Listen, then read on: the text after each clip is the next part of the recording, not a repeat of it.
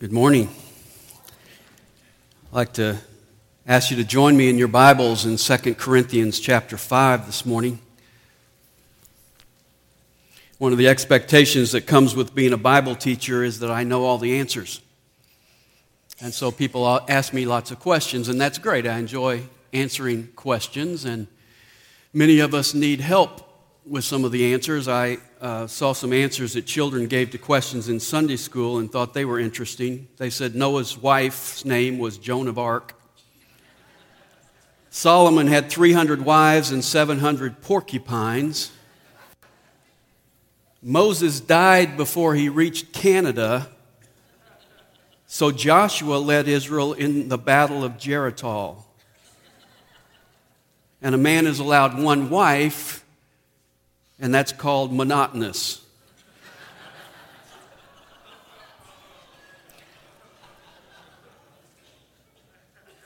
But I think just as some of us need help in ascertaining the right answers, some of us need help in asking the right questions.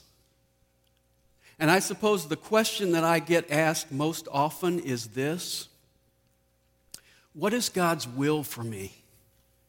How do I discern God's will? And I would like to suggest to you that that is the wrong question. You see, the will of God is well known. God has given us a whole book full of His will. If you want to know His will, get into the Word of God. In fact, in Ephesians chapter 1 and verse 9, it says, He has made known to us the mystery of His will. God's purpose for our life, past, present, and future, is all laid out in the Word of God. We know His will. Now, we may struggle with specific choices at specific times. You remember Paul did that in chapter 1. He said, I'm going to come see you, and then he changed his mind and said, no, I'm not going to come see you. But the will of God in general is very clear to us in Scripture. In fact, if you want to see it in condensed form, it's in chapter 5 and verse 9, where Paul says, therefore we also have as our ambition, whether at home or absent, to be pleasing to Him. God has told you what He wants your purpose to be in life.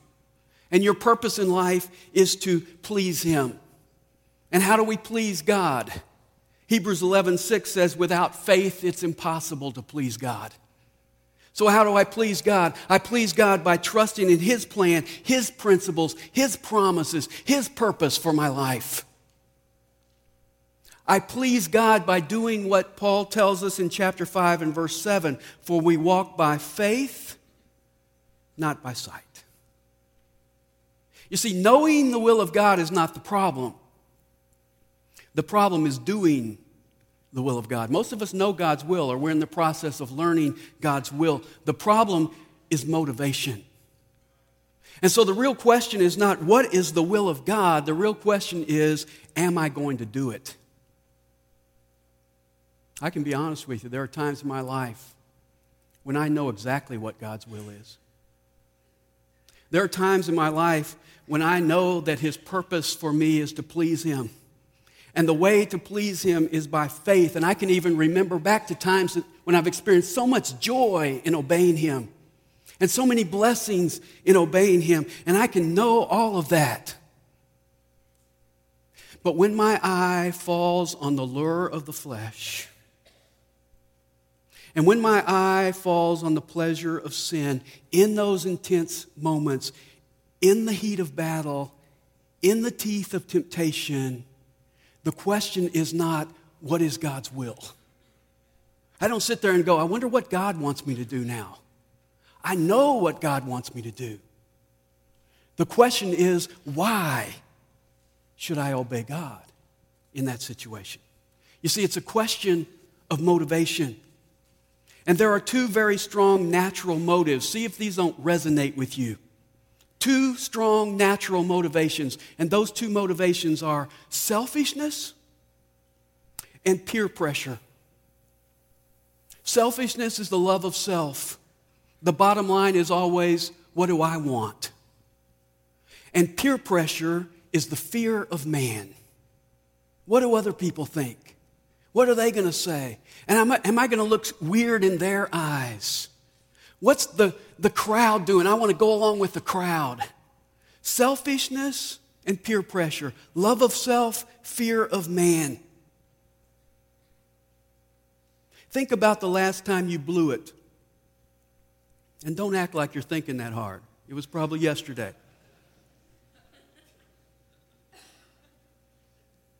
The last time you knew something was wrong and you did it anyway. Or the last time you had an opportunity maybe to share the gospel and you didn't grab that opportunity.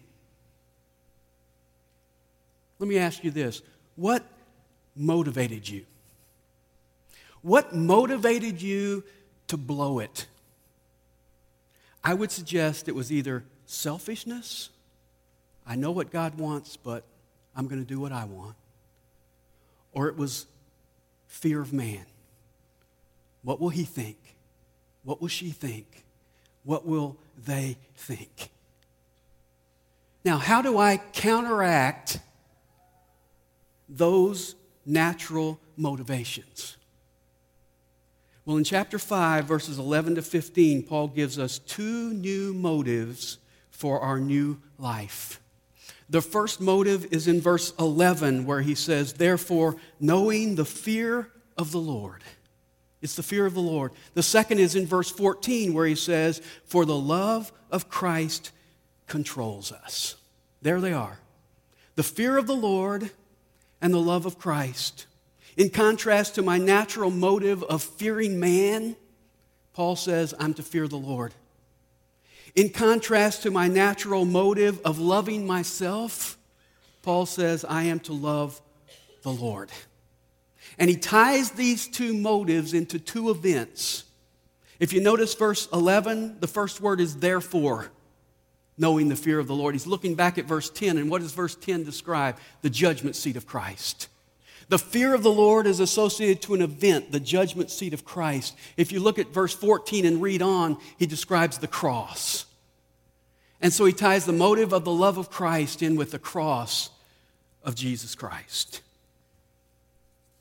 Now today, I want to just look at the first new motive. Because we're going to I told you this chapter was packed full of stuff. We're going to look at just the first motive this morning in verse 11. He says, therefore, knowing the fear of the Lord.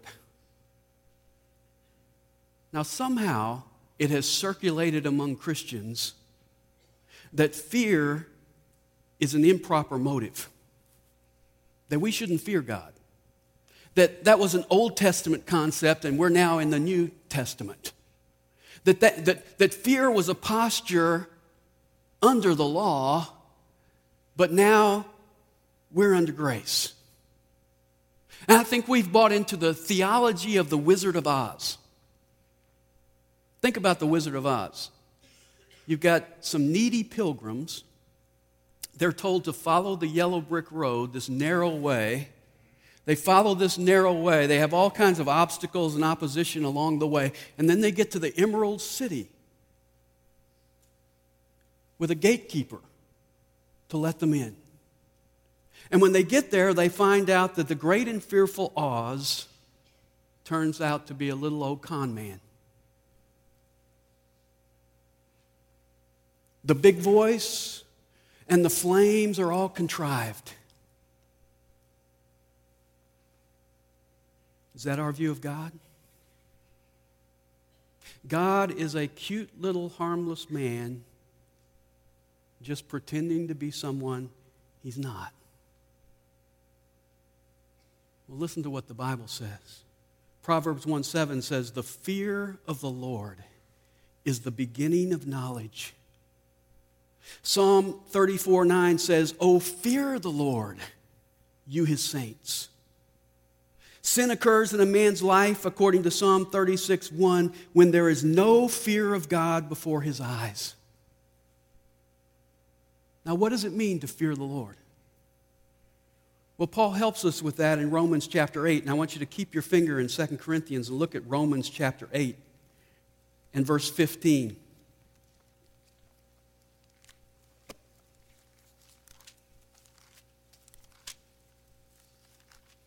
Romans 8 and verse 15. For you have not received a spirit of slavery leading to fear again, but you have received a spirit of adoption as sons, by which we cry out, Abba, Father. Now that verse tells us this is not the fear of a slave. We as believers don't have the fear of punishment. 1 John 4:18 says, there is no fear in love, but perfect love casts out fear, because fear involves punishment, and the one who fears is not perfected in love. And so we know that our fear of God is not some cringing kind of slavery-driven, punishment-driven, guilt-driven fear. It's not the fear of a dog cringing from a master who beats him all the time. It's not guilt and punishment, because they have no place in our relationship with God. Our relationship, according to Romans chapter 8 and verse 15, is that of sons. And we call God what? Abba, which means daddy. So we as Christians have confidence to enter the holy place by the blood of Jesus. We have boldness to come before his throne. We can actually call the God of the universe daddy, and still yet, fear is a right and proper response to him. Look over at Hebrews chapter 12 and verse 28. Hebrews 12:28.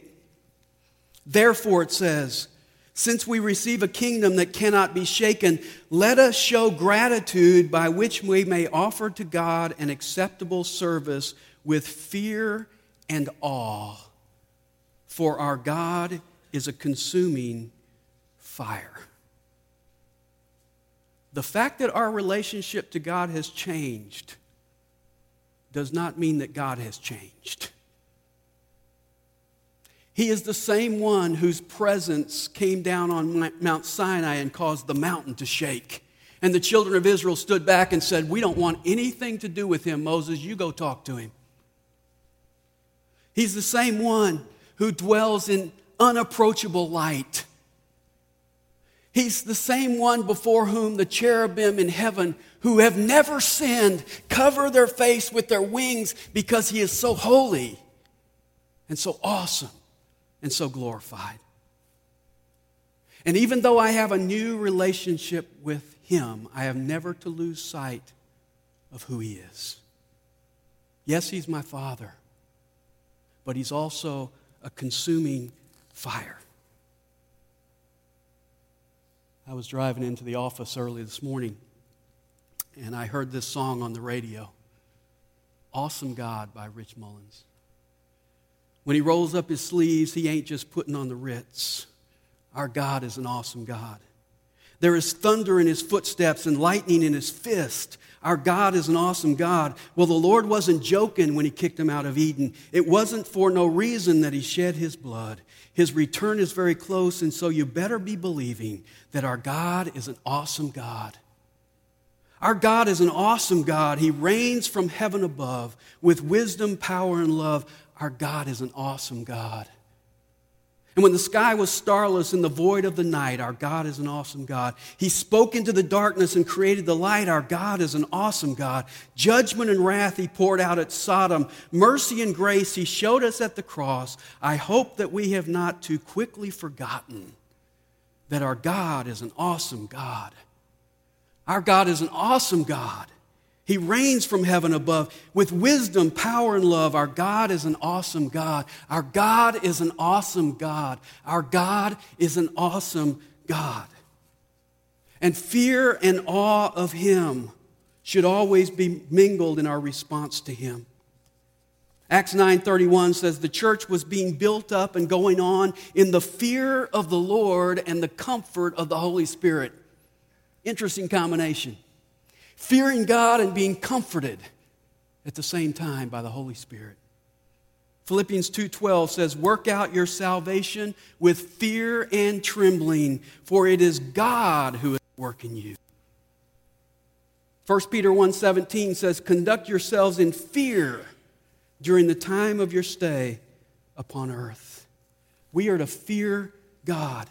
We are to have an awe and respect and reverence for him. We are to tremble at his word because he is an awesome God. Rather than being influenced and intimidated by the fear of man, which causes me to think, what can I do to please them? I am to be motivated by the fear of the Lord. Such reverence, such awe for God that I never want to displease Him. I don't want to do anything but obey Him.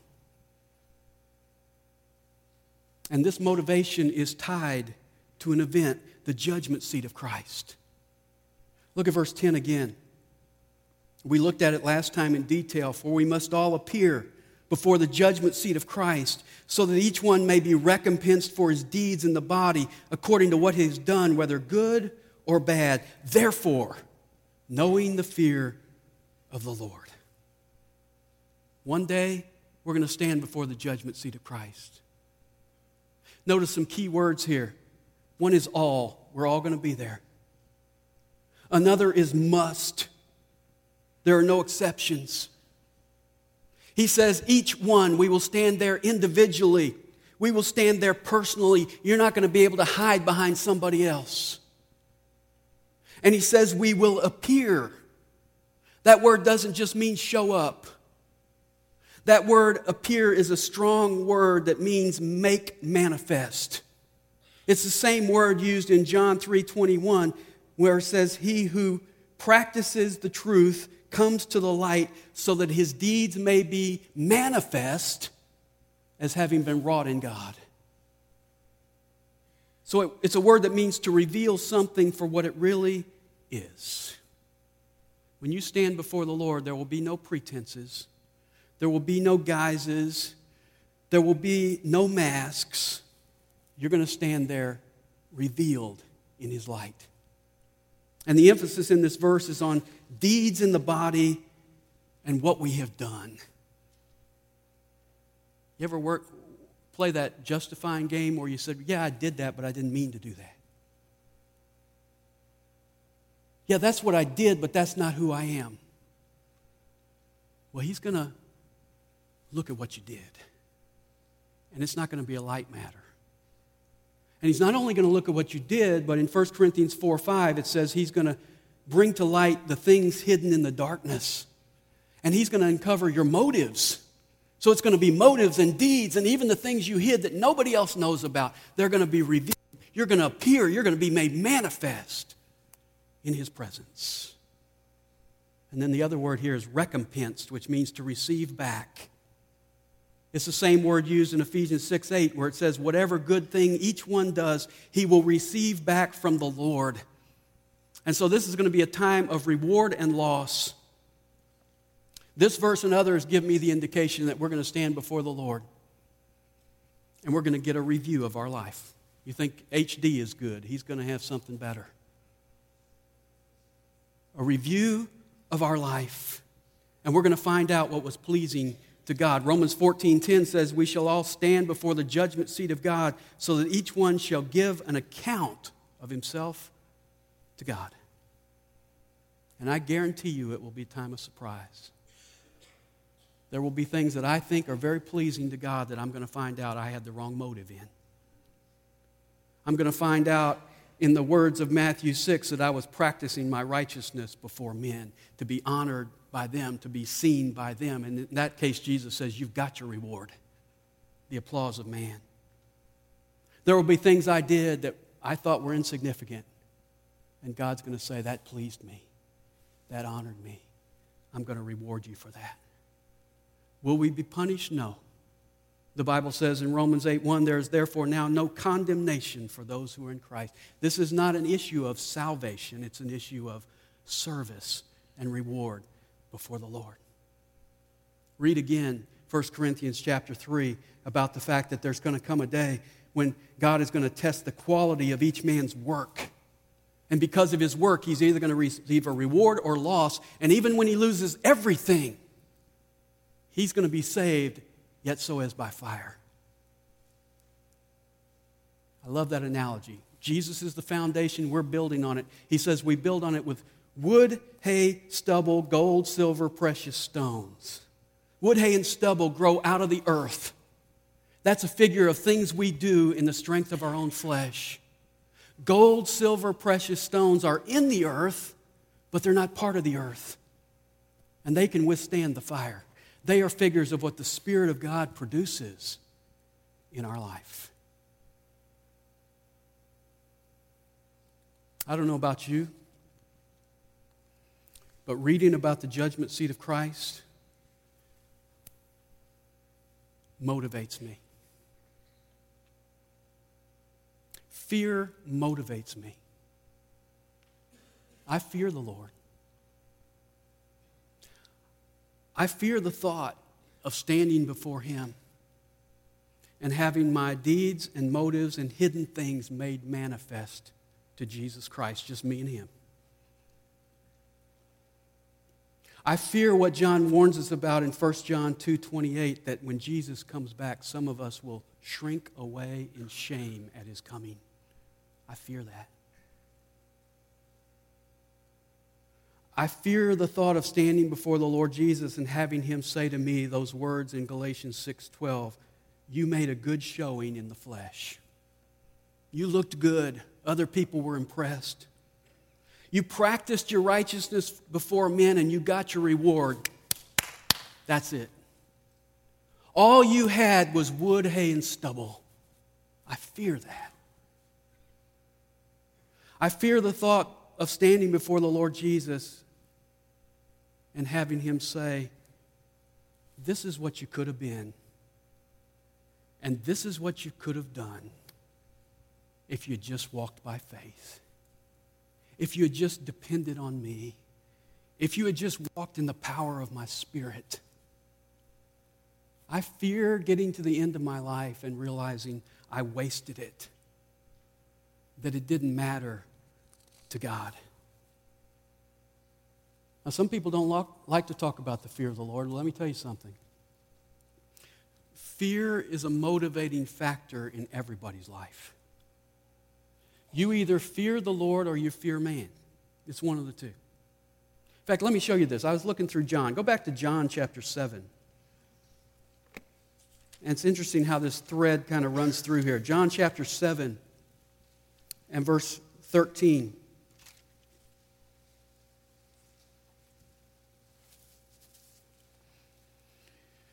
People are talking about Jesus, but verse 13 says, "Yet no one was speaking openly of Him for fear of the Jews." They didn't talk about Jesus because they were afraid of man. Look at chapter 9 and verse 19.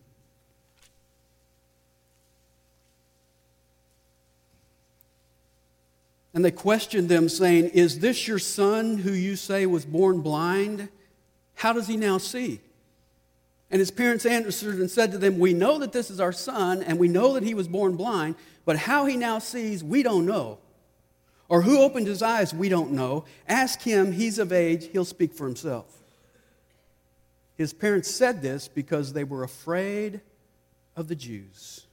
For the Jews had already agreed that if anyone confessed him to be the Christ, he was to be put out of the synagogue.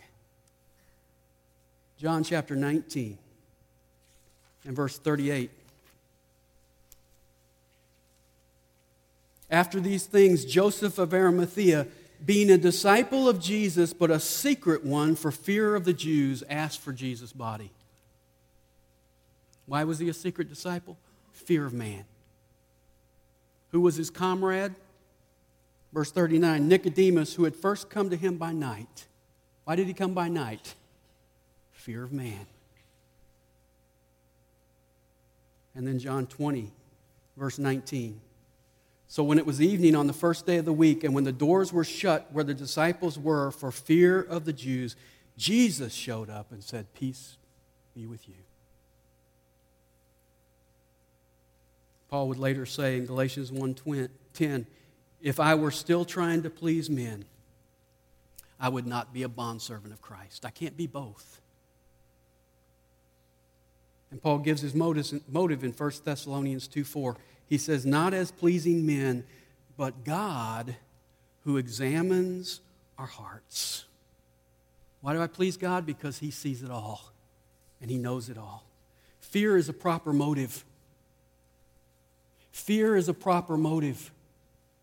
Proverbs 1:7 says, the fear of the Lord is the beginning of knowledge. In other words, if someone does not fear the Lord, he has not even begun to come to know him. Why? Because he's an awesome God. Listen to the words of Proverbs 2. My son, if you receive my words and treasure my commands within you, so that you incline your ear to wisdom and apply your heart to understanding. Yes, if you cry out for discernment and lift up your voice for understanding, if you seek her as silver and search for her as for hidden treasures, then you will understand the fear of the Lord and find the knowledge of God. You see, you won't know God without fearing him. I love the disciples' response in Mark chapter 4. It's one of my favorite miracles, where the disciples are in a boat on the Sea of Galilee in a storm, and they wake Jesus up to tell him they're perishing. And Jesus rebukes the wind, and he tells the sea, hush. And the storm stops. And listen to what happens at the end of that, verse 40. And he said to them, why are you afraid? How is it that you have no faith? They became very much afraid and said to one another, who is this that even the wind and the sea obey him? They were afraid of the storm. Now the storm's gone, and they're more afraid. Why? Because they're afraid of the one who controls the storm. And I would suggest to you this morning that we should be in the same boat, fearfully asking, who is this? Who is this Christ who controls everything? He is awesome. He causes me to tremble in my heart because I can never comprehend all about him. He is greater than I thought. Jeremiah 10:6 and 7 says, inasmuch as there is none like you, O Lord, you are great, and your name is great in might. Who would not fear you, O King of the nations? Revelation 15:4 says, who shall not fear you, O Lord, and glorify your name? In Malachi 1:6, God speaks and says, a son honors his father, and a servant his master. If then I am your father, where is my honor? And if I am your master, where is my fear? Says the Lord of hosts. Jeremiah 5:22 says, do you not fear me, says the Lord?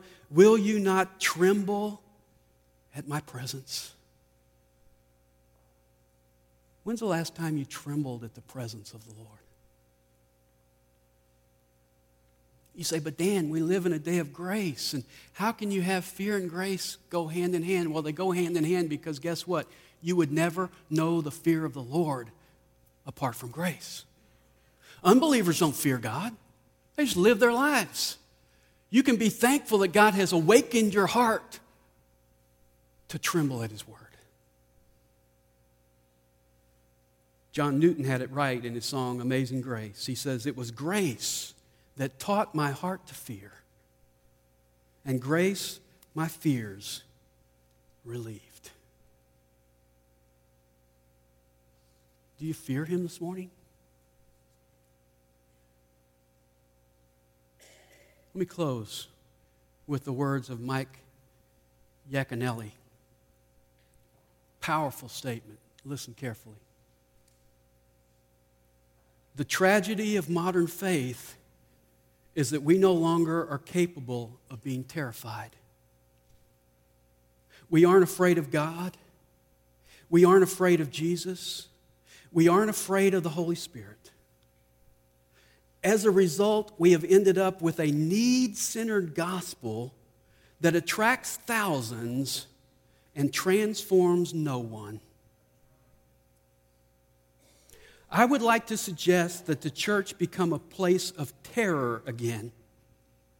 A place where God continually has to tell us, fear not. A place where our relationship with God is not a simple belief or a doctrine or a theology, but it is God's burning presence in our lives.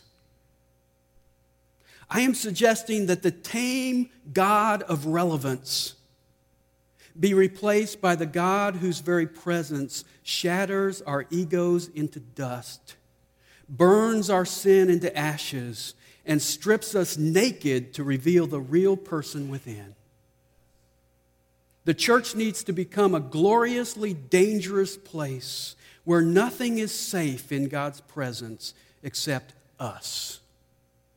Nothing, including our plans, our agendas, our priorities, our politics, our money, our security, our comfort, our possessions, our needs. Our world is longing to see people whose God is big and holy and frightening and gentle and tender and ours. A God whose love frightens us into his strong and powerful arms, where he longs to whisper those terrifying words, I love you. Wow. Is that your perspective of God today? Knowing the fear of the Lord, are you motivated to serve him? Let's examine our hearts in honesty as we close this morning. I'm going to have the praise team come back. We're going to sing to the Lord, and as we do, I'm just going to ask you to be honest before him. Let his light shine on you and open up your heart to not only your deeds, but your motives and the hidden things that you don't want anybody else to see. And let him have access to those today and burn us free of those things that hinder our walk with him. Let's be honest and real with God this morning as we sing together. Let's stand as we do.